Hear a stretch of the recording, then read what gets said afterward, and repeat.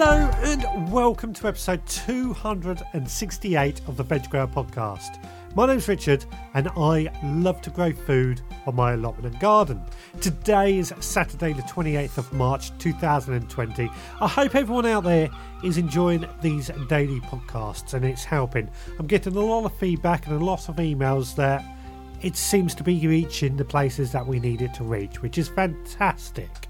Now, coming up today, I have got a chat with Saul Walker and Lucy Chamberlain, two people you may have heard from the Talking Heads podcast. Fantastic podcast, and I highly, highly recommend it. But I thought I'll chat to these two and just find out how stately home gardens are coping with this unfortunate problem we find ourselves in. Now, that's coming up in just a moment, but firstly, what have I been up to today? Well, today the wife has been busy in the garden alongside me. We have been trimming back our ivy. Now, regular listeners will know I am trying to remove the ivy in my back garden. It's kind of there as a screening off for an area of a garden that gives us a bit of privacy from anybody else. We inherited this ivy and it does a good job at what it's there for. Birds seem to love it and there's always birds nesting in it. But it does get quite unruly and I do want to change it.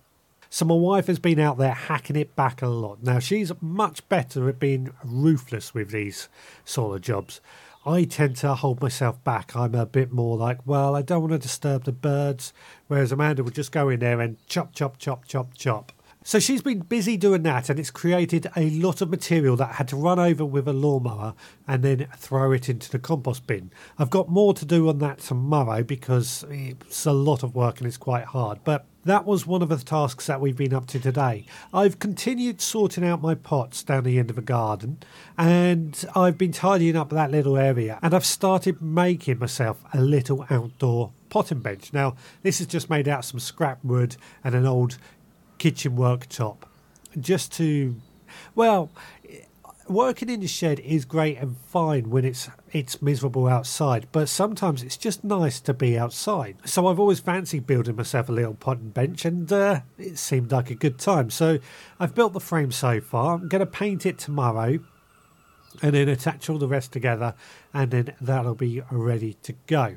Now, that's what I've been up to today, but as always, please let me know what you've been up to in your own garden or allotment. Right, well, today, joining me on the line in the podding shed, I have got two fantastic people that I have met at Gardeners World Live. I've had them on the podcast before. It's Lucy Chamberlain and Saul Walker. How are you guys doing? Richard, we are doing very well. We're fine and dandy. How are you? Yeah, I can't complain. Well, I can complain, but everyone's in the same boat, so we're making the best out of this situation. It's been a weird old week, but at least the sun's shining. I must say spring is definitely happening outdoors. Absolutely, yeah. No, I was going to say it's been a beautiful week. It's been a beautiful week. It has been, yeah. It's been great to get outside in the garden while not being able to work, but it's been great outside. Now, obviously, you guys both run very large estate gardens, so you're still out there in the sun and maintaining your gardens. Is that correct? Yeah, we are. We've made sure that we put some caveats in place to ensure we're working safely. Yeah. So we obviously have had to get our heads around quite a lot of logistics at the beginning of the week and make sure that we are able to still look after the gardens, but do so in a way that doesn't put anybody at risk at all. But yeah, I say when I've been at the garden, apart from instead of trying to sort all the logistics out, I just had a day digging or being out there with the birds, and it's been absolutely heavenly, really, really good, very calming, very isolated, and just delicious, to be honest. It's been strange down in Devon for me, in that we've had to lay off all our other gardeners, so I'm on my own. The garden is 16 acres. There's 3 acres of lawn to mow. There's borders all over the place, vegetable garden. So last week was probably the most difficult period because I had to get rid of the gardeners last week. So I've been on my own since then. This week, I'm starting to revel in it a little bit because I've gone back to what I was always used to be, which is just a hands-on gardener. So it's hard work, but yeah, I'm really enjoying, especially with the sunshine. Let's hope the sun keeps shining, keep our spirits going. You've been aching in places that you've not ached in before for a long, long time, haven't you? I'm glad it's the weekend. That's all I can say. So it sounds like this has really changed your usual gardening routine with what's going on. Yeah. I think it's changed our focus. I think that's what we've both found. We both, in our respective estates, have got, for example, vegetable gardens and fruit trees and bushes and cane fruit and all that. And for me, I've had predominantly this week, I have been in the kitchen garden sowing a massive amount of stuff for the hall owners. They've got a big, it's a 2/3 of an acre walled kitchen garden, which is absolutely lovely to be in. And so my plan is to fill up those beds in that garden with as much salad and greens and fruit, all sorts of things. So that's what I've been doing. I think, Saul, you've been doing something quite similar, haven't you? Well, next week I'm going to be using something similar. This week, one of the problems when I had to tell my gardeners, unfortunately, we wouldn't require their services. Hopefully that'll be changing back to the old Stonelands. I had a 10-ton mulch delivery delivered, which I hadn't thought about cancelling. So this week I have been shoveling for my life. Luckily, I've got a good old Devon shovel. For anyone who doesn't know what a Devon shovel is, it's the best tool on the planet. But it makes mulching a lot easier, but it's still a lot of hard graft. So 5 days I have shifted mulch like no one shifted mulch before. Next week I'm going to do a little bit an easier job. I really need to get into the veg garden. Obviously, all our early sowings are coming through. We've got true leaves all over the place, but now I need to start on the later second sowings and also those later veg you grow, your squashes, your sweet corn, or your French beans, all those things that just require a little bit more heat to get them going. So that's hopefully going to be next week, which hopefully won't be so bad on my shoulders. So you and I, we've literally swapped weeks, because this week for me was kitchen garden, next week is mulching, and you've done mulching this last week, and now next week for you kitchen garden. So we're on it. Basically, we're making the gardens look nice for the owners, but we're also thinking about productivity and getting some food on the plates, basically.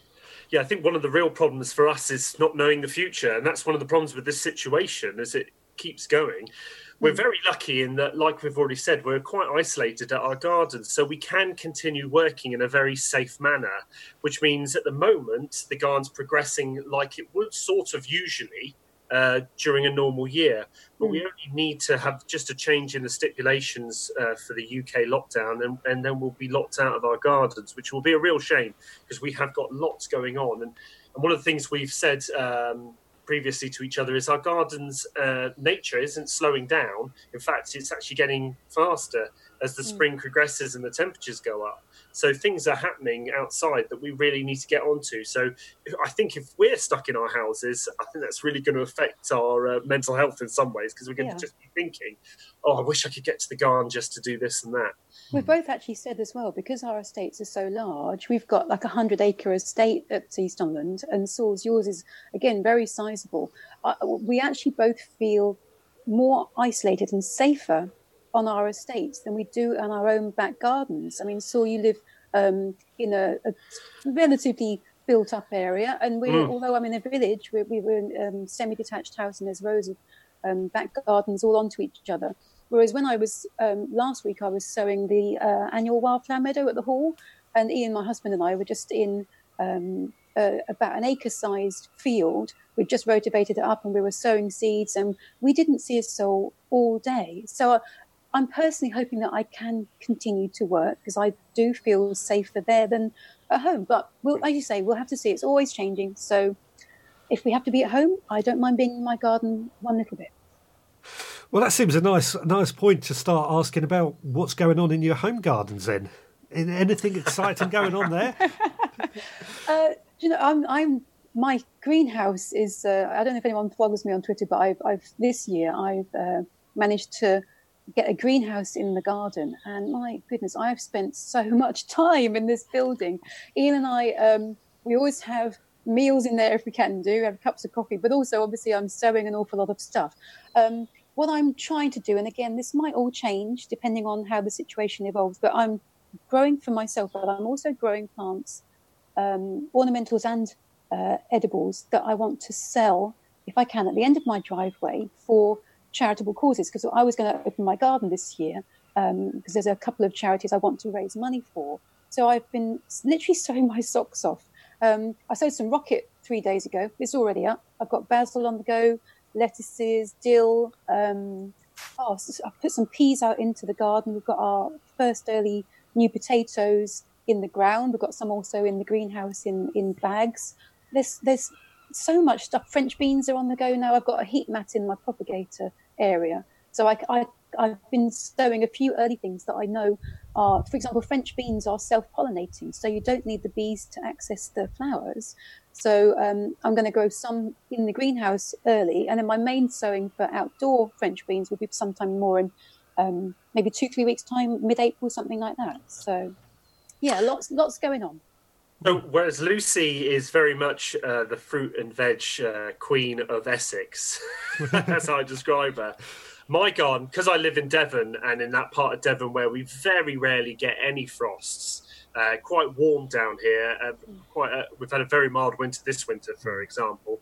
I grow a lot of exotics and tropical plants, so gingers, bananas, brugmansia, which are the angel's trumpets, colocasia, alocasia, a lot of hardy orchids. I never describe my garden to anyone as a garden. There's no design or sort of layout to it. It's just a collection of plants. I think the last time I catalogued the whole place is about 270 individual plants. So I very much am a collector of things that I really enjoy. So yeah, I try to grow things that are a lot harder to grow in the UK unless you, like Lucy, I have a greenhouse, but I also have 2 overwintering polytunnels, which I keep a lot in. So yeah, I try and get away with things that not everyone can. And the main focus for me is it has to have amazing leaves, either huge leaves or really fancy leaves, or it has to have really fancy flowers. So orchids, passion flowers, gingers, all those kind of things. I love them. Yeah, absolutely. I mean, it's interesting you say bananas because I've still got 2 banana trees that I've just put out into my cold frame to start getting them used to outside. Now they are... Okay. They are hardy, and I'm in pretty mild area here, but I still bring them in over the winter just to be on the safe side. But I think it's amazing that we can grow these plants that are considered exotic, but we can still grow them in this country. Yeah. Well, the one example with the bananas is a good one because it used to be that everyone thought there was just the one banana, which is Cavendish, which is the ones you get in the supermarket. But actually, the genus, which is Musa, is quite widely spread. So probably the one that you've got is called Musa basju, and that's actually called the hardy Japanese banana. It's from one of the Japanese islands that are further south, so they do get frosts there. So actually, it is quite tough. I've got Musa basju. I've got about 7 different species, but Musa basju has been the only one that I've left out all winter. And I actually noticed this morning as I was doing my watering, it's put on a new leaf. So it's been growing for most of the winter. So if you have a quite mild area or quite a mild microclimate, you can actually get away with some of these more exotic plants quite well. Yeah, I am very envious of your location down in Devon because I've been looking at your Twitter videos and you've got cherries and magnolias and roses in full flower, whereas mine are still in Essex a good 2-3 weeks behind you. So I know what's coming around the corner for me. In the cherries will look beautiful when they start flowering, and there's a magnolia that's still just in bud, and I know it's going to come into flower this week, and I can't wait for that to happen because it's underplanted with loads and loads of pheasant eye narcissi, which looks, the combination of the white narcissi and the white magnolia looks absolutely stunning at the gardens. But yeah, I want some of that mildness here. That's why I've got the greenhouse on the go. We've got things like, going back to the edibles, I've got lemongrass on the go this year as well, and things like shiso, which is the perilla, which has got a lovely sort of aniseedy, minty flavour to it. So I'm trying, like Saul, to kind of go into edibles that are also slightly tender, a little bit more exotic. I say we've got lemongrass, ginger, galangal, those sorts of things that people can grow if they want to just add a bit of variety to their cuisine and maybe knock up a Thai green curry, something like that. Chili peppers I sowed back in January. They're on a heat mat again in the greenhouse. So yeah, that was one of my kind of like goals this year, is to try and grow a few more unusual things now that I've got that greenhouse and I could sow some things that maybe needed a bit more heat and protection. I love things like my sort of the garlic and peas and runner and French beans, but I do get quite excited that now as gardeners, in the Grow Your Own movement, it seems to be that we're looking more and more at these more exotic flavours and tastes and things. I think that's all it's going to do is improve our culinary repertoire and just get us more excited about getting into the garden, which is fantastic. You've just reminded me, Lucy, last year's Gardeners World Live, didn't you buy a Szechuan pepper? I did, yeah. I've got it in the greenhouse. Is it still going? That'll be an interesting thing to follow. Yeah, I've also got the feijoa, which is the pineapple guava. So that's looking. It's in the greenhouse at the minute because it's again not fully hardy. And that actually, I'm toying with planting that out full time against a sunny border because where I am in Essex, we have just outside Colchester, we've got really light sandy soil. So it does allow me to get away with planting things outside year round that are more tender because it doesn't get wet and waterlogged in the winter. And it also sandy soils warm up really quickly in the spring. So yeah, I'm pushing the boundaries to a degree, not like you in Devon. You're much milder than we are, but it's nice to try these more unusual plants and crops just to see what happens. Well, I can say with the pineapple guava, I've got one of those plants in my garden. It stays around all year round. It stays outside all year round. So I think where you are, it'd probably be okay as well. Yeah, and I think as they get bigger, they get more robust and hardier, don't they? My plant's tiny at the moment. But yeah, when I know at Wisley Gardens, when I worked there, they had one against the south wall of the laboratory building. And that was, again, in Wisley, it's like green sands or the green Surrey sands. So that's what when I thought, actually, I'd like to try one of those as well and see if I can get away with it. So it's lovely to know that you do as well. It's similar with a lot of exotics, actually. They are a lot tender when they're smaller. But actually, if you can get them up to a particular size, they become a lot hardier and they can withstand the frost a bit more. Or they tend to die off a little and then put on new growth. Whereas if they're smaller and they die off, they tend to not be able to grow back so much. So it's worth, if you're going to grow some exotics and you've got only small plants, try growing them under protection for a few years, and then you can stick them out and hopefully get better plants, because they lots of these plants do better in open soil than they do in pots. So really worth trying that. Great ideas. Well, I think we've been talking for long enough about all this now, so this has been absolutely great, and I'm sure the listeners really enjoyed having this conversation. If anybody wants to find out more about you, because you do have your own podcast, where do they go? Are you going to do it all over? You're pointing it. It's not the Talking Heads. Talking Heads has got its own. What's the website address? It's Talking Heads. Our podcast is called. Right, so you can edit this properly. Yes. So if they want to find more about us, Richard, they can go to the talkingheadspodcast.co.uk website. We have a podcast called Talking Heads. It's basically aimed at people who are very interested in learning what professional horticulturists get up to in their own garden, especially as head gardeners. We have recently switched the way we formatted the podcast, because with the coronavirus crisis going on, we realised people might like to hear a little bit more regular content from our gardens, especially since we're able to still go to them. So we're now doing very regular 15-minute chats about what's going on.